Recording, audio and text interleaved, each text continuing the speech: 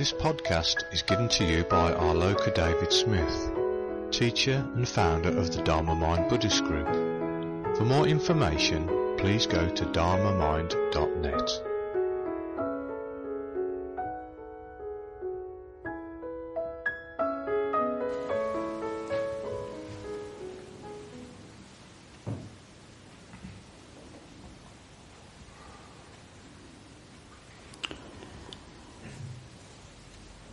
I spoke yesterday on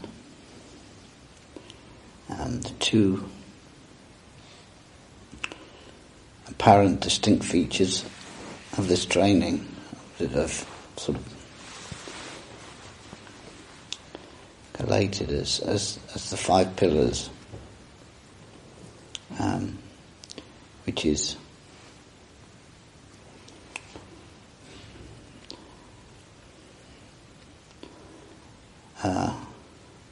very, very conceptual, but those 5 pillars actually point to the main features of the training and what you have to train yourself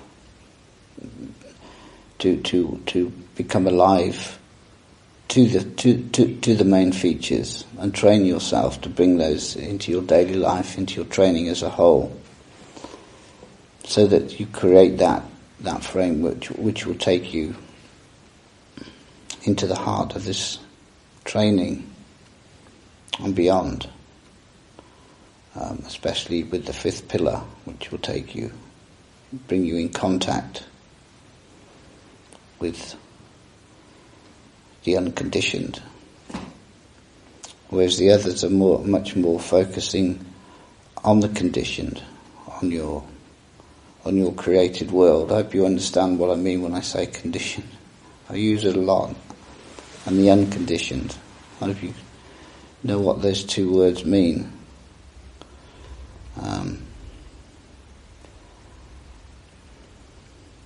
So that you become familiar with the meditation. The 1st pillar isn't about meditation instruction. We don't really do instruction.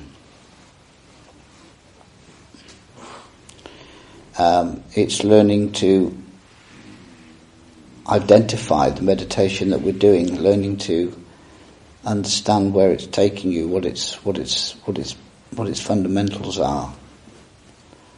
So what it's and you learn to trust it, learn to become familiar. That very, very important word of familiarity. Learn to become familiar with that new experience that you're having, which essentially is called stillness, where you're learning to be still, but not just to be still and then that's the end of the road. But stillness is to prepare you, and stillness, something that we could almost crave for, because it's peace. We see it as being a peaceful state of being, something that we all very much would like.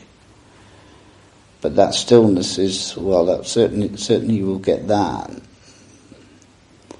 but it will also take you much further, much deeper, and present you with an environment that you can then begin to open up to.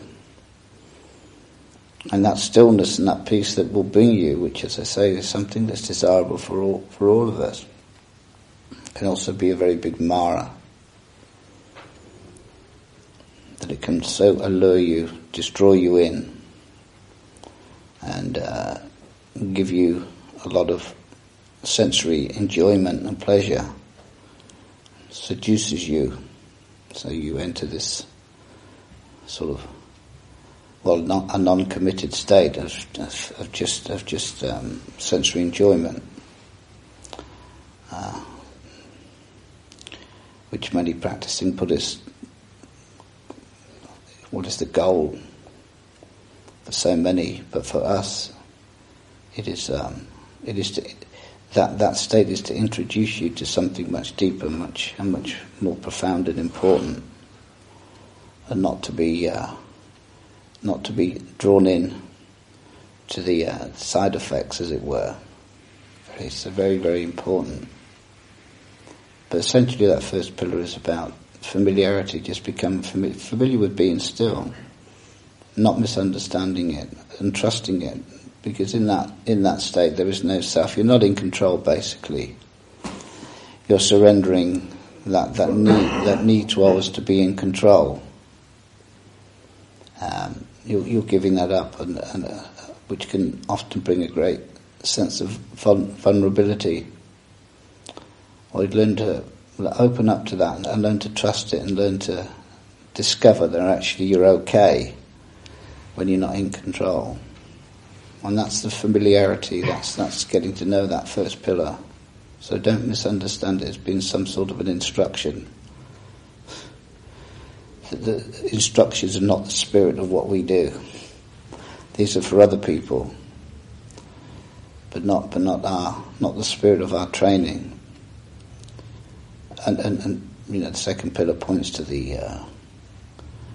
to what is really the heart of the human condition, that we are, that stillness that we aspire to on the first pillar is just denied us by the second one, by the restlessness of mind, body, emotions. Every part of us seems to be in a permanent state of vibration, of restlessness. And to see what a massive impediment, and how we must see that and acknowledge it and bring discipline to that and learn to train ourselves to be still in our daily life and on the cushion. Because unless we tame that state we got ourselves into, we will never find stillness. We will struggle with it all the time. It will never be something that we become familiar with. And just watch yourself, look at yourself, look at your life, look at how you are. You're on the go the whole time. You fill every second of your life up, your day, with being productive, of doing things, not wasting your time, as we've been conditioned into thinking, not to waste your time. Well, when you embark upon this, you do look for lots of time that you can waste and not be productive. But dharmically speaking, you are being very productive. You are helping to create the environment of change. So it's not a waste of time. In a worldly sense, by golly, you are wasting your time. You're not accumulating all the things that you expected to accumulate. The material mind that we've all bought into. But by learning to give that up, learning to say no, learning to train ourselves, learning ourselves to be still, we're giving up the material world, the material ambition that we've got ourselves into as conditioning. This is a conditioned mind. There's nothing natural about it. Not one speck, not a single speck of that is natural. It is wholly and completely conditioned. And you get yourself into it, you can't get yourself out of it. And if you're not busy, then you can feel very vulnerable by not doing anything. Get used to that, get familiar with that, treasure it, embrace it. Because without that ability to say no to these habits, the first pillar will never be fulfilled. And to see that the training is, we spend our lives in our heads, which is our conditioning again, absolutely, completely conditioning, where we live from the neck up. And to discover ever more, especially through stillness, that when stillness comes, you find yourself in your body. You leave the mind behind. That mind that's always thinking and creating, and you let all that go. When you let it all go, and you discover this thing called stillness that you're not familiar with, but you discover that stillness is actually not in your head at all, it's in your body. Your head is for thinking. It is something that's active all the time. It never stops, does it? The mind never stops.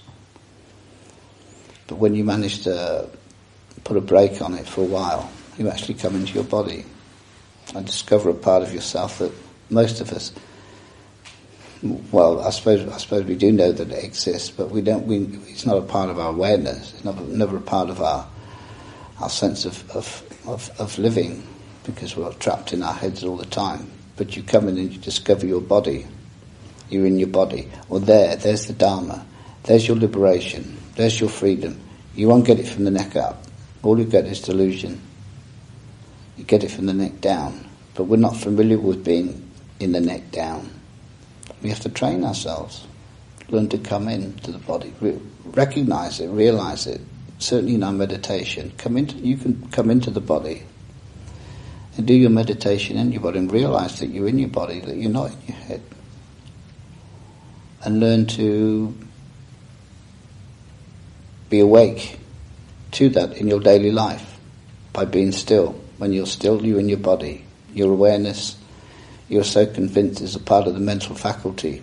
It seems to manifest up there, but that's not where its source is. That's not where its heart is, not where its strength is. So that you retrain yourself, you recondition yourself, if you like. This is all part of the Dharmic process. You're preparing yourself, you're creating the environment for you to see and to know, to understand, to let go. And the major feature of our makeup that drives us, gives us that driving, gives the whole of that samsaric world that we create in our heads, that gives it its driving force is our emotions. When our emotions are high, it creates things in our head, images, thoughts that completely blind us. We completely lose ourselves. That we lose all sense of self-awareness, of just being, but we turn into something else. And see that the emotions are the energy, is the energy supply to your conditioned world. Everything needs energy. Nothing exists without energy. And your energy comes from your emotions, and your emotions are in your body, and you have to learn to train those, contain those, become familiar with them, and learn to work with them and see that they're not an incidental, because they're not a thought thing in themselves, and therefore you don't have to give them a lot of attention, because they're not very interesting. But you have to see that those are the things that the driving force, that everything that we are, the samsaric world that we are attached to, that we reinforce continually, has to have a driving energy. And that's the emotions. We need to learn to see them and identify them and understand them for what they are and what they do, and they're part in the scheme of things. They're not an incidental at all. Absolutely not. They're absolutely crucial in our suffering, why we suffer. A major feature of why we suffer. They're not the suffering itself, but they get appropriated by that part of us that creates the suffering. We must learn to deny that part of us, that driving energy. So we have to learn how to work with them, to contain them, to redirect them, or learn to work with them so that they go back into their original nature, which is not something mundane, but something very mysterious. That energy that we appropriate, that becomes our emotions, that can be so destructive. It can be positive, of course. It can be very enjoyable, of course. But also can be very destructive. That energy is what we grab for ourselves and appropriate and misuse, because in their essence it's the very life force, the very thing that we are, the very sense of being alive. And beyond that, this is the source of all life. It's the energy of the whole universe. But we tap into it, and then we pollute it, and we turn it into a possession of the self. So your emotions has a depth and a meaning and understanding. They're not just some, thoughtless thing, just an energy. But actually, it's a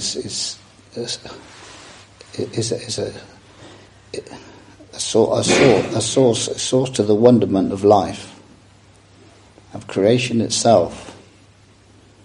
And there's a source of insight for you, something for you to get to understand, not just push it to one side because it doesn't have lots of pictures in itself and thoughts, but actually it's just. That's why I don't like the word energy. Actually, that seems to devalue it tremendously. You then sort of think it's a bit like the energy coming from electricity supply or something, just a sort of a dead force. It's not a dead force at all. It's extremely profound. But we've just become so blind to what its nature is, because we got it all mixed up with me and mine, and so we've turned our back on a part of the great mystery of life. But all of this is to be discovered in the body. You're not going to work it out up here. You've got to come into your body and see how it works, and its part in your life, and see that it is your life, literally. So it's a source of many jewels, great wonderment within that. And the fifth pillar of learning to identify with that part of you that's not a part of the conditioned world that most of us are blind to. Some of us can pick it, see it from time to time, often referred to as intuition. That part of you that something pops up and you don't know where it's come from and you can't put your finger on it and you never thought about it, but suddenly something comes and you follow it and it turns out to be the right thing. That can also be just ignorance. But it can also be coming from the unconditioned. Often very difficult to identify the two and get the two mixed up. So it's not a black and white thing. It's not that easy, because it can be just your own ego playing. But it can also be an indication, just a little communicating something which is not a part of your conditioned makeup. But beyond that, you can begin to recognize it, begin to see it as a part of you by deliberately turning your attention to it, giving it the benefit of the doubt, saying, yes, there is. I'm willing to accept there is another part of me that I'm not in touch with, that I'm not familiar with, but I believe to be a part of who I am, so that you don't have this doubt.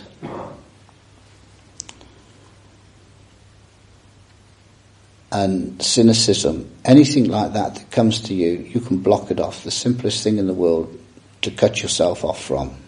And if that's the way you are, you will never touch it. You will never know it. But if you can give it the doubt, give it the benefit of the doubt.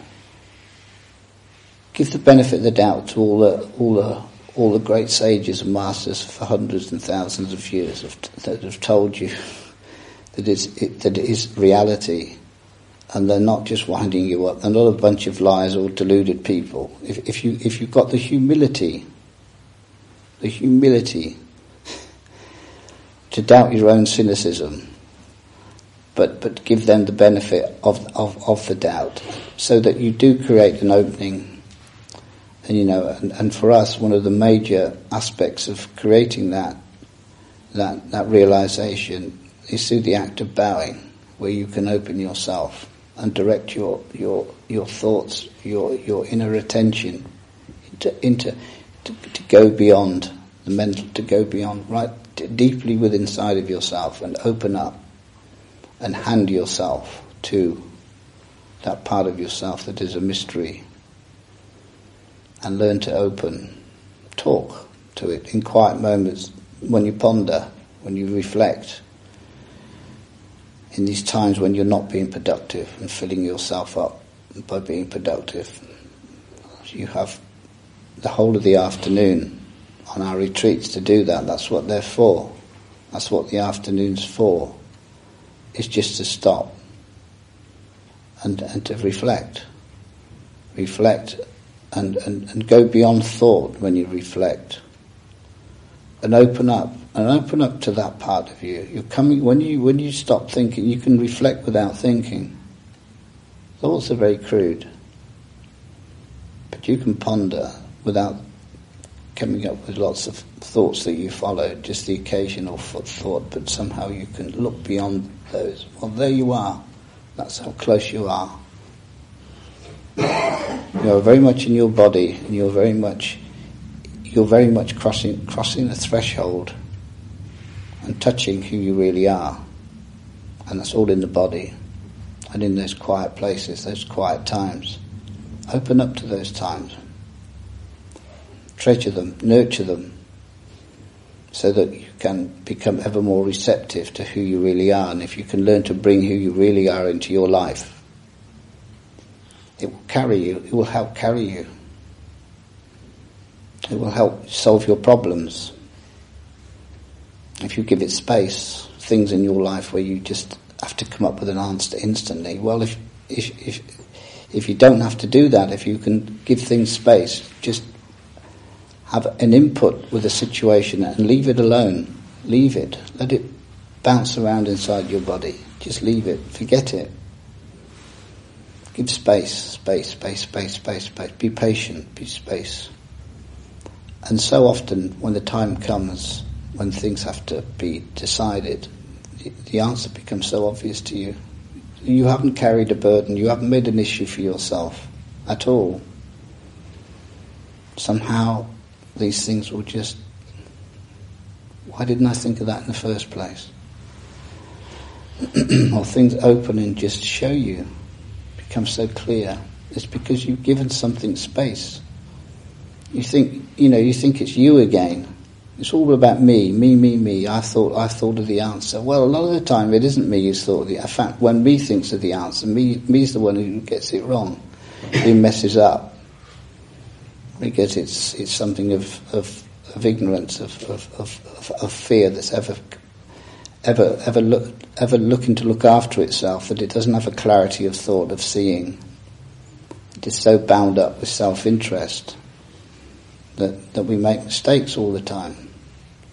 But just, if you can get out the way, just stop trying to be in control all the time with everything that comes into your life. Stop trying to be in control. Leave it alone. It makes you feel very insecure. You want to put things in boxes, put things in your pocket so that you feel as though you're in charge. Well, that's all self. Learn to leave things alone. Well, hopefully you will discover, and you're not carrying big heavy weights around with you, these things called problems, making problems and carrying problems around and being possessed by them on a daily basis, all the time thinking about them, running around so that you don't know whether you're coming or going. Well, there is an answer. Almost certainly there are answers to things. If you just learn to get out the way and learn to trust, leave it alone and see what happens. That's learning to find another part of you. You may not see it in those terms because the self wants everything, but actually it isn't the self that's come up with those answers at all, actually. And the part that has come up with the answer is not looking for any recognition, it's not looking for any praise, doesn't want anything in return, will just sit there and give and give and give and give and give, support you and never ever ask for anything in return. But it's for you to recognise that and see it and learn and see it and trust it and go with it. And if you can, I'm telling you, your life will be a fraction of the weight that what you now have. I'm telling you, that's how it works.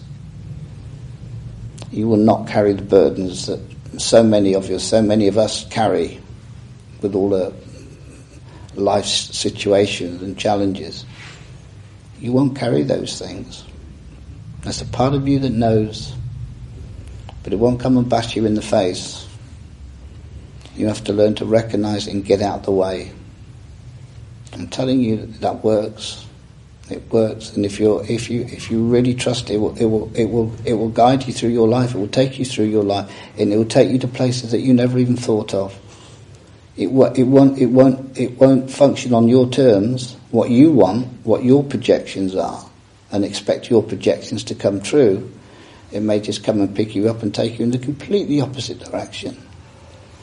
And you'll just wonder what's going on. But if you can trust it and go with it, I'll tell you, you'll discover that it's the right thing, that you've made the right decision and you've done the right thing. However unbelievable it may have been at one point. Go with it. This is learning to recognise that part of you. That's who you really are. This really is who you are. The bit who you think you are is a complete fiction. It actually doesn't exist. It literally does not exist. That if you actually manage to get yourself to that point in this training, you will see from the very beginning there's never ever been anybody there. And yet paradoxically it's completely conditioned your life, completely possessed you and had you running round like some terrified little thing looking for fulfillment and security, shoring up its loneliness and its... Well, of course it's going to be lonely and insecure because there isn't anything there. It's looking for solidity, and it will never find it. How can it find it? Because it's never there in the first place. So how can it possibly ever be satisfied? But it will completely destroy your life, or it will. Well, that's extreme. What it will do is that it will diminish your life.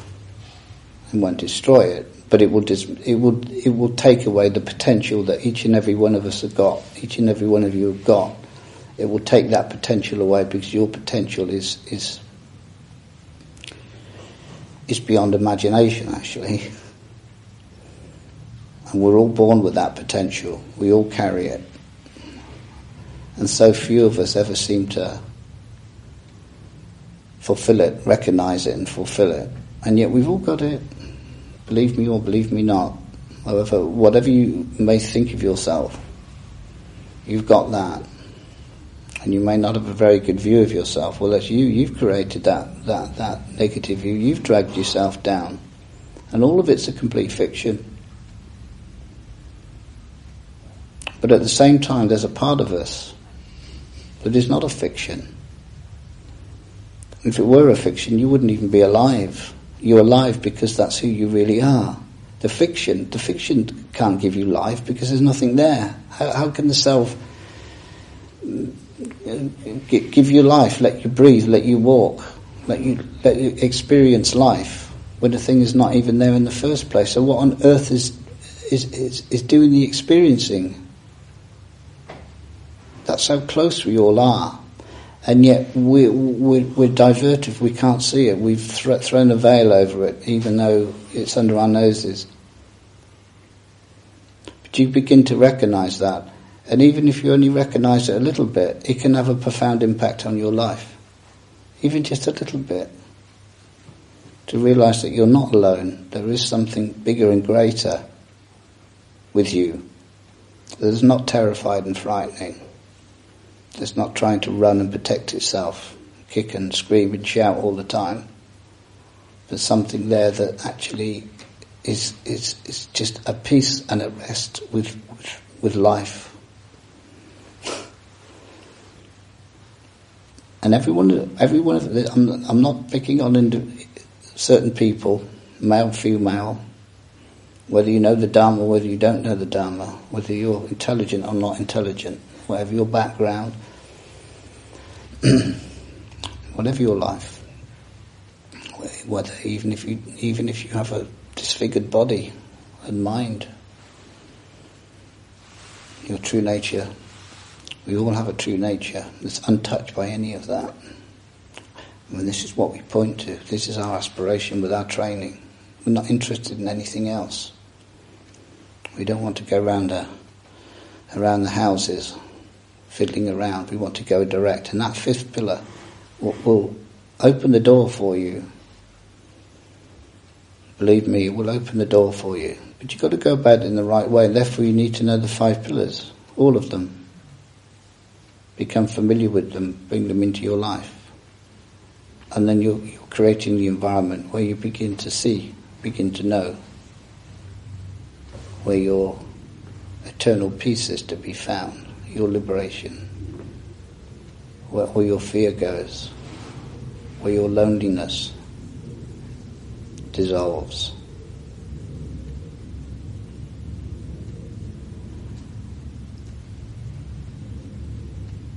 And then we come to the blue sky and the white cloud, which are not separate, as I tried to point to yesterday. But it opens up a new vision. At least the blue sky opens up a vision for you, which is exactly what I'm saying. Your blue sky is your true nature.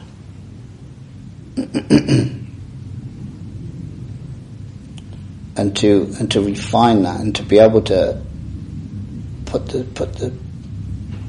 that environment in place, and to nurture,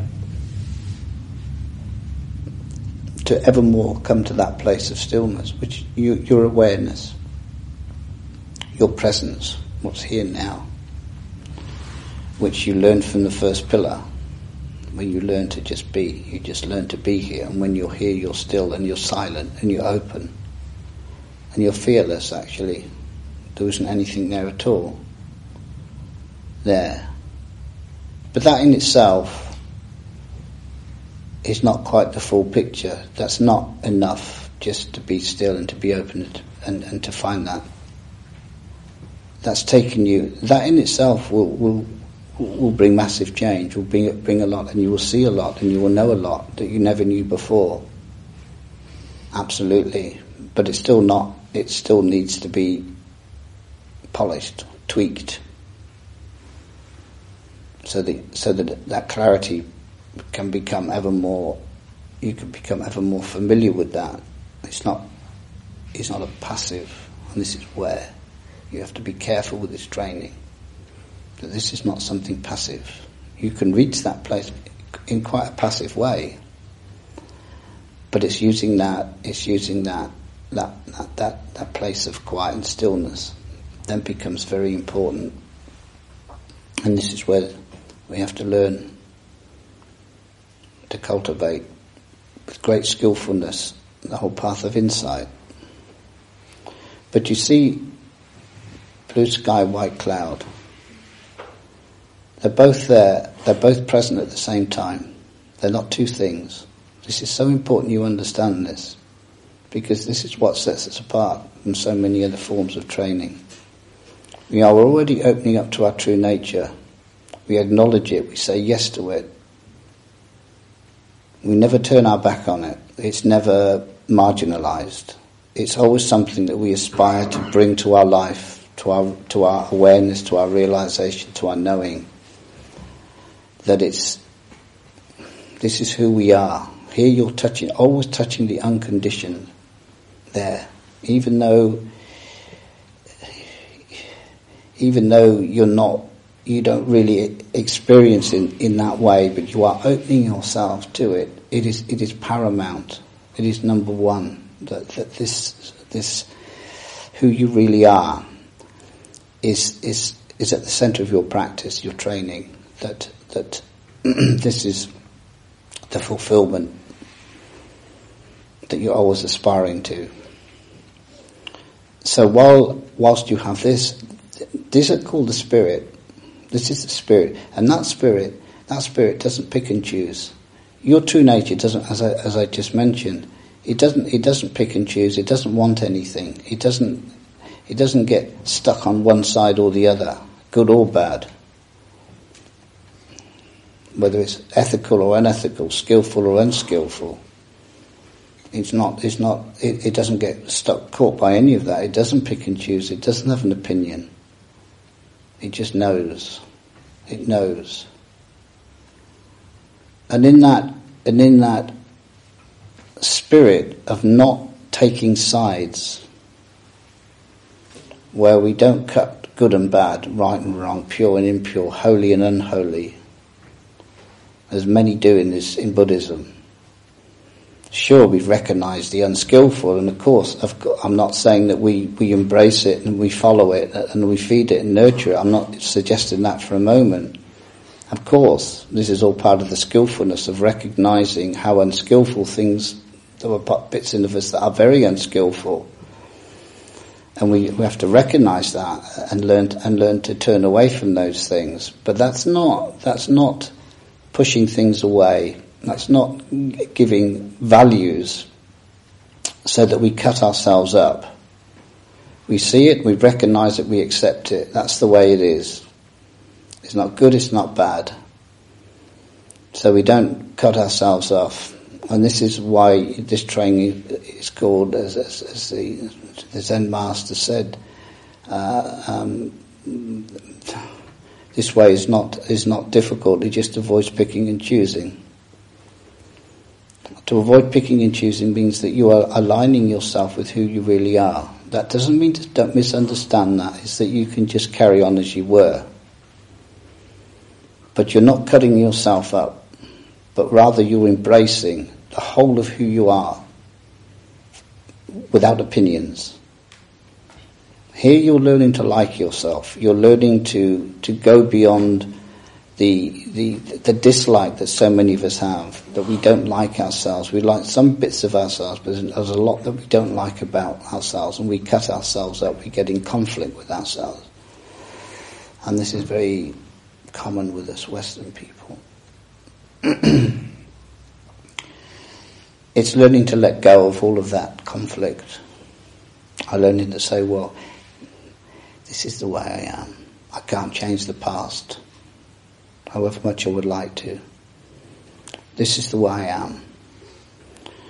But from now on, I'm going to do my best not to feed my old habits, not to go down the old road, but to bring skillfulness into my life. These are the precepts. And we do that by nurturing the paramitas. They're all there to help you, so that you can fill the void when you don't follow a habit. You can, rather than just stand there scratching your nose, you can actually act on it and learn and teach yourself. But that's learning to accept and to say, yes, this is the way it is, and then to move from that place, to move forward from that place. You're not cutting yourself up, and you're not having. And so often, if you go down that road, there you are opinionated and become very critical of other people, and to become self-righteous. All of this stuff, this all comes from duality. This all comes from this is right, that's wrong, and all of that stuff. We don't do that with this particular form of training. There's plenty of it in Buddhism if you want it. But I want you to recognise that this is not the same. This has its own characteristics. And this isn't about feeding and carrying on as you were, as can be totally misunderstood by people. It's about seeing it and accepting it, that's the way it is, and not becoming opinionated about it, but just using it as a platform to see and to bring the more skillful, wholesome human qualities to replace those that you've been stuck with for probably for your life. It's about opening and embracing without opinion, because your true nature doesn't have an opinion. It observes. When you're still, there's a part of you, that observer, there. It's like a mirror. It's the mirror-like quality.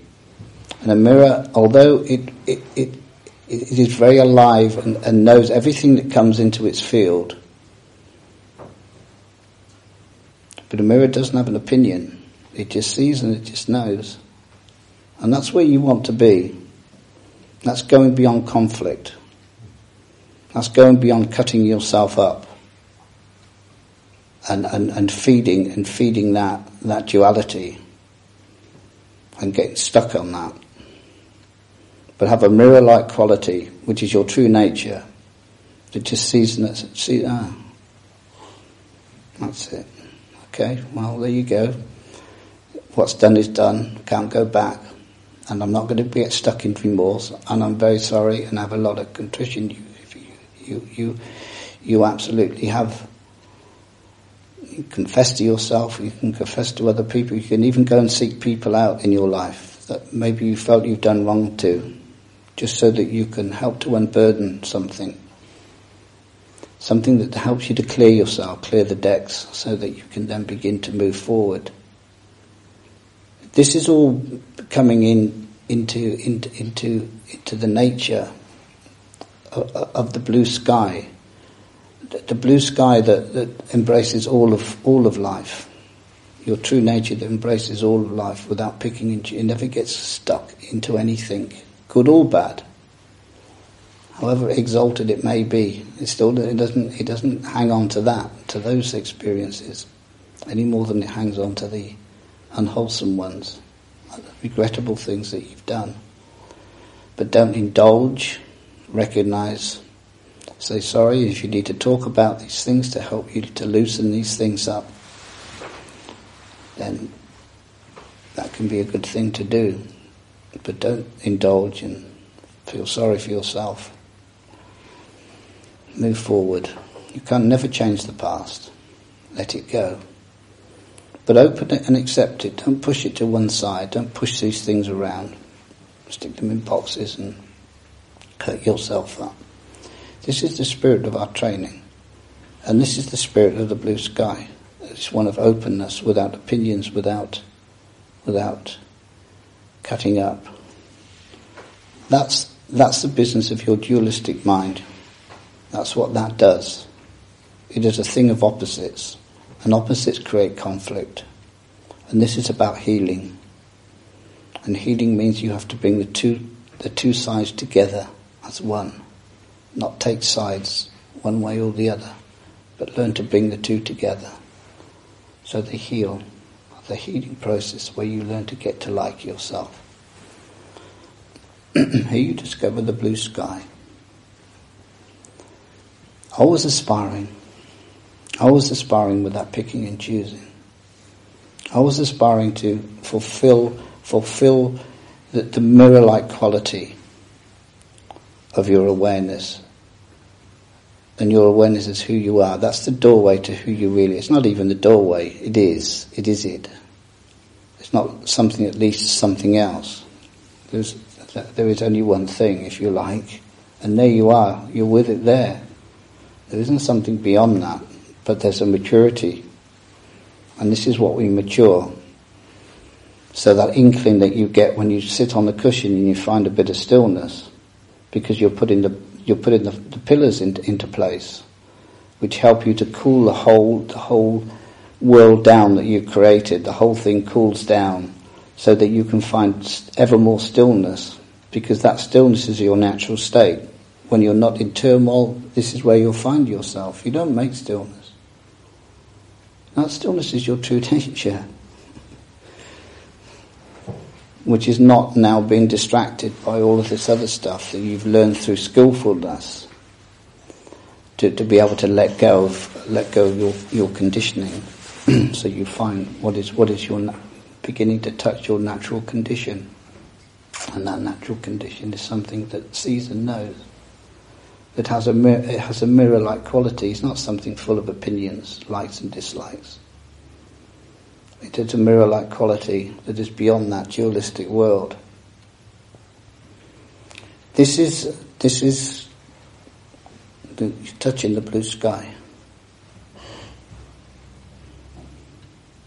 And that in itself, as you can, I'm sure, accept, is a massively transforming realisation. Things can shift within you considerably. And I know this is what happens with all of you, whether you see it in those terms or not. You probably don't. But I do know that the change, I see the change in every one of you. The years that you've been in the group, the years that you've been with me, and how you were then and how you are now. You may not see yourself, you may say, well, I haven't changed at all. Or you may, I don't know, you may see little bits. This is the problem with change, is that the thing that's looking for change is the thing that's changing. So it's like trying to see yourself and you can't do that. It's like trying to pick yourself up off the ground. So you don't actually know the change, which is actually a very good thing. It's very bad for your ego because you want, I want to see the change that I've had after all that I've put into this. I want my money's worth. But unfortunately it doesn't work. It works in the world like that, but it doesn't work like that with the Dharma. The Dharmic change is not there for your benefit. It's not for you to feel proud of yourself as you change. It's something that's actually got nothing to do with you, and it's not concerned about whether you like it or not. But that change, I without question, I've seen the change in all of you that have been around the group for a while.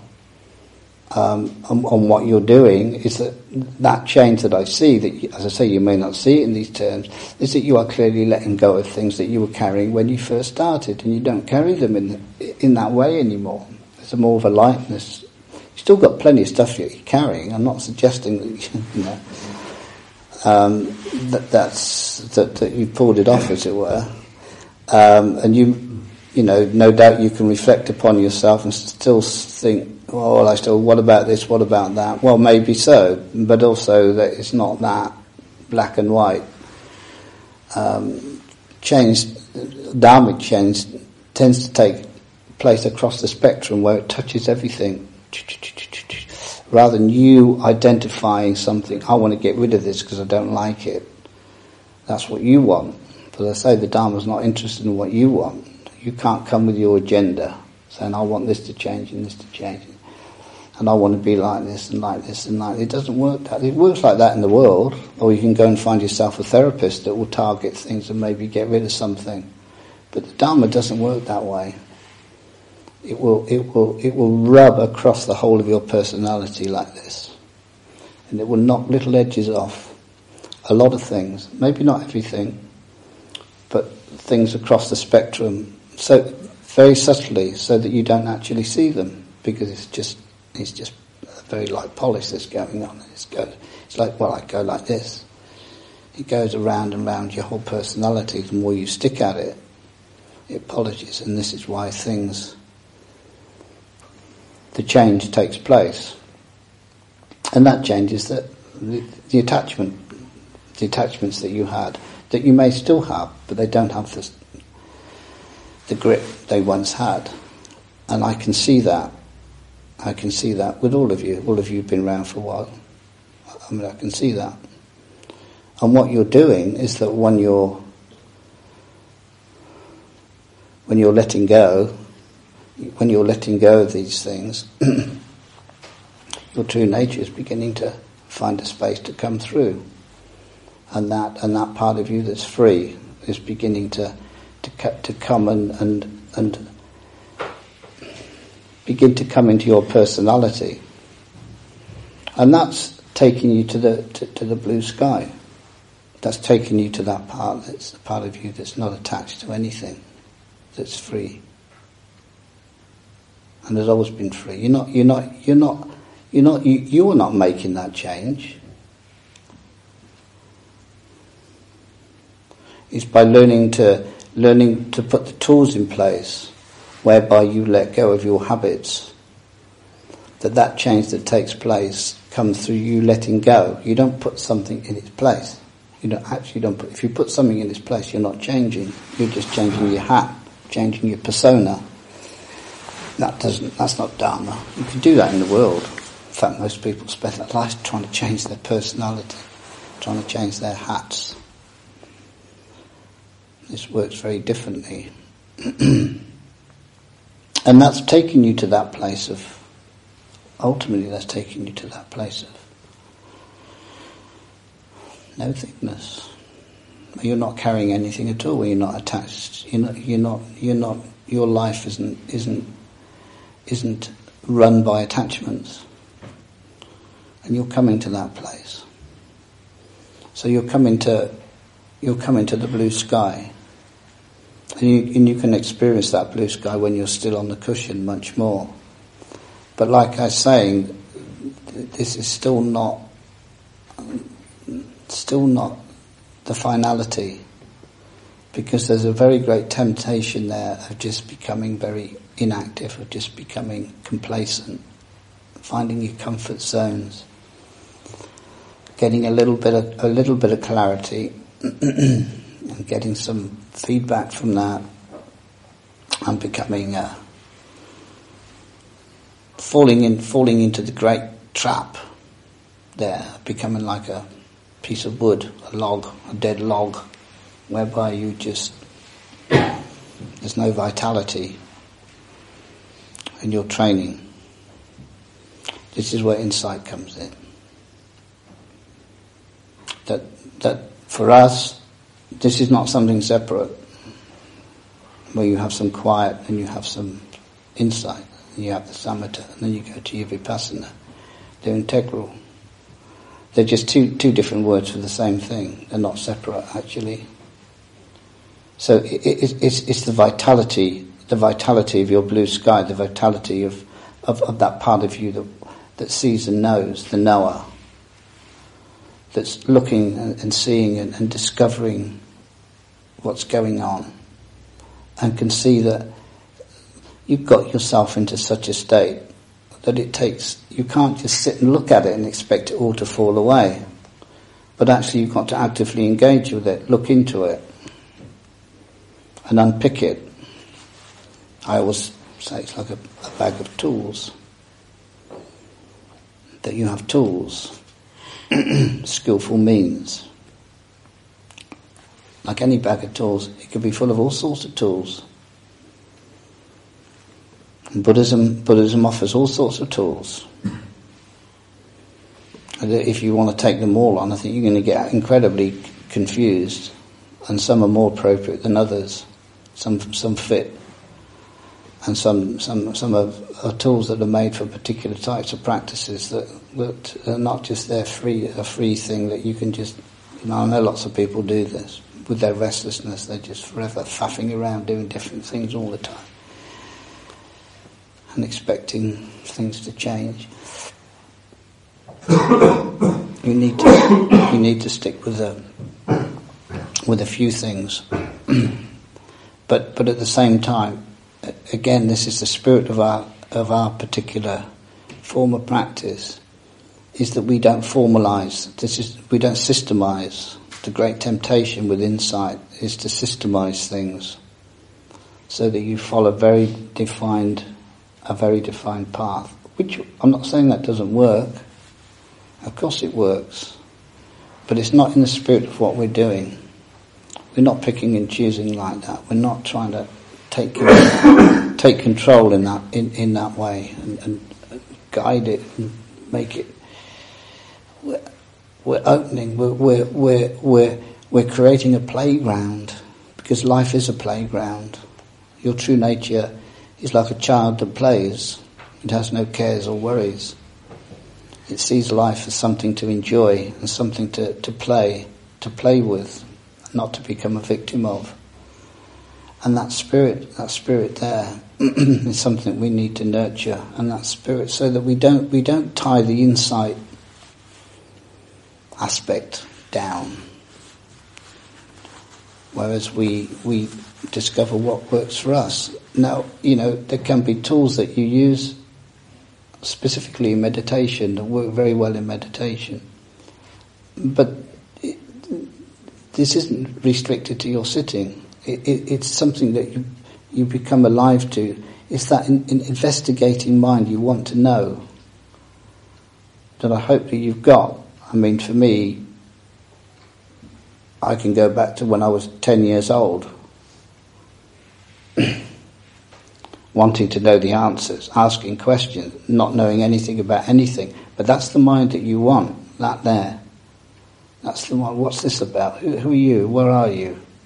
What's going on here? I want to get to know this. Of course you've got no specific tools, but you do. That is a tool. That is a tool. Of course it's a tool. And it's something that's alive. It's not something that's dead. It's something that completely invigorates you. It just really captures you. What's going on? What's this about? That you take it into your life and it's just living your life. You go, why am I doing this? What's going on here? What's this all about? Why am I like this? And you can just view things from all sorts of perspectives in your daily life. Anyone can do that, but to me that's an insight tool. You're on the threshold. You're looking into. You're looking for the answers, and that's what insight is about. It's about getting to the bottom of things, getting to the bottom of the human condition. And when you get to the bottom of the human condition, you then bring the potential for change. Even getting to the bottom in itself may not be enough. It will definitely have its effect. But even doing that, because the conditioning is so powerful, just because you know it, okay, you know it, but that doesn't mean to say it's going to run away from you. But you definitely are going to have a major, major impact because it exists. Its essential reason, its essential ability to exist is because you don't know what it is, what it's about. That's all. You don't understand what it is, and when you don't understand what it is, it will be there forever. It will never go away because you'll always be reinforcing it. Insight will take you to the place where you see why it's there. It's there. It's called ignorance, avidya, ignorance, because you don't know what it is. It's got no roots beyond that. There's nothing organic about it. It doesn't go in the ground and feed off the ground. It feeds off your non-understanding. And when you understand, you cut off its life force. But even when you cut off its life force, or you stop feeding it anymore, it's been there so long. It's still so long. You're not going to get rid of me. But what you do is that you learn not to feed it anymore, and in time it will fade away, whether it likes it or not. And all this comes from insight. And if you don't have the insight to get to the root, then you don't get to the heart of the matter. So insight is so important. But insight is not some nice little system that you employ when you put your backside on the ground, and it starts when the bell goes, and when the bell goes at the end of the period, you then forget about it. You can do that if you like, but you're only scratching the surface. It takes much more than that. Insight requires you to engage as much as you possibly can, 24 hours a day. If you can, including when you're asleep, if you can, if it's possible. But if not, then the hours when you're not sleeping, always be having that ability to, which requires you to be with your awareness, because it all comes from that place of awareness. It doesn't come from conditioning. It comes from that place that knows, that place of stillness. So when you have awareness with you, when you walk down the street, know you're walking down the street. When you're sitting on your cushion, know you're sitting. When you're standing, know the four postures there. When you know that when you're there in your life, I know I'm walking down the street, because your awareness is with you. If your awareness is not with you, you're off in your fantasy world. You can walk down the street and not even know you've walked down the street. And we all experience that. But there, if you've got awareness with you, you can walk and you can just, whatever, you can ponder who's walking down the street?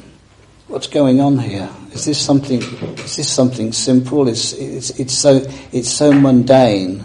It's so mundane, I don't even think about it, I take it for granted. And yet actually what's going on, what is actually happening there is so profound that it has doors that can fly open for you. That simple, everyday, mundane activity of walking down the street, that ordinary thing that you do, can become something of great liberation for you. That you can use that activity, that experience, to open up and to see. But you have to have that awareness with you. You have to be able to see. Now, what tools you bring to it, who knows? But to be alive and to be aware and just to wonder, to ponder. It's all taking you to the Dharma. It's all taking you to the source of creation. But it's all done within you create this spirit of openness and inclusivity and awareness. So your awareness, which is your blue sky, is with you as well as your insight, ponderings, whatever they may be. They're not two. If you don't have the blue sky, you're going to be off in your deluded world.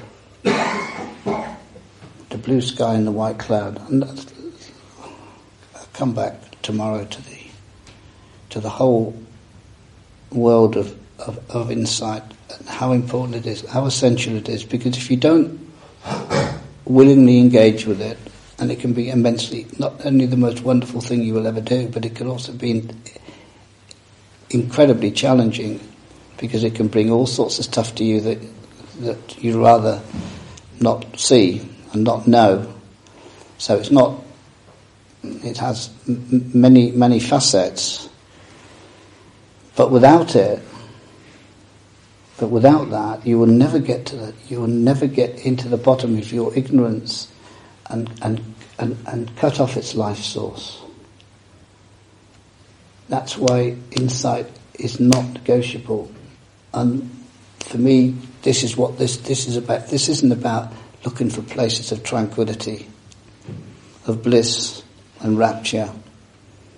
As many people who do this go looking for and love and think they're on the Dharmic path. They're not on the Dharmic path at all.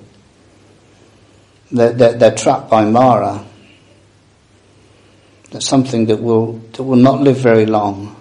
And if you're not careful, when it finishes, you become so dull and you have no sharpness. There's no cutting edge at all. It's not Dharma. That's just running after worldly pleasure. I used to live with people, monks, who used to do that quite willingly and quite openly admit that they were not interested in insight, that they were only interested in finding this peace and tranquility and the rapture and stuff, because they all wanted a favourable rebirth, which apparently that's what you get, if that's what you want. But when that finishes, I mean, it's just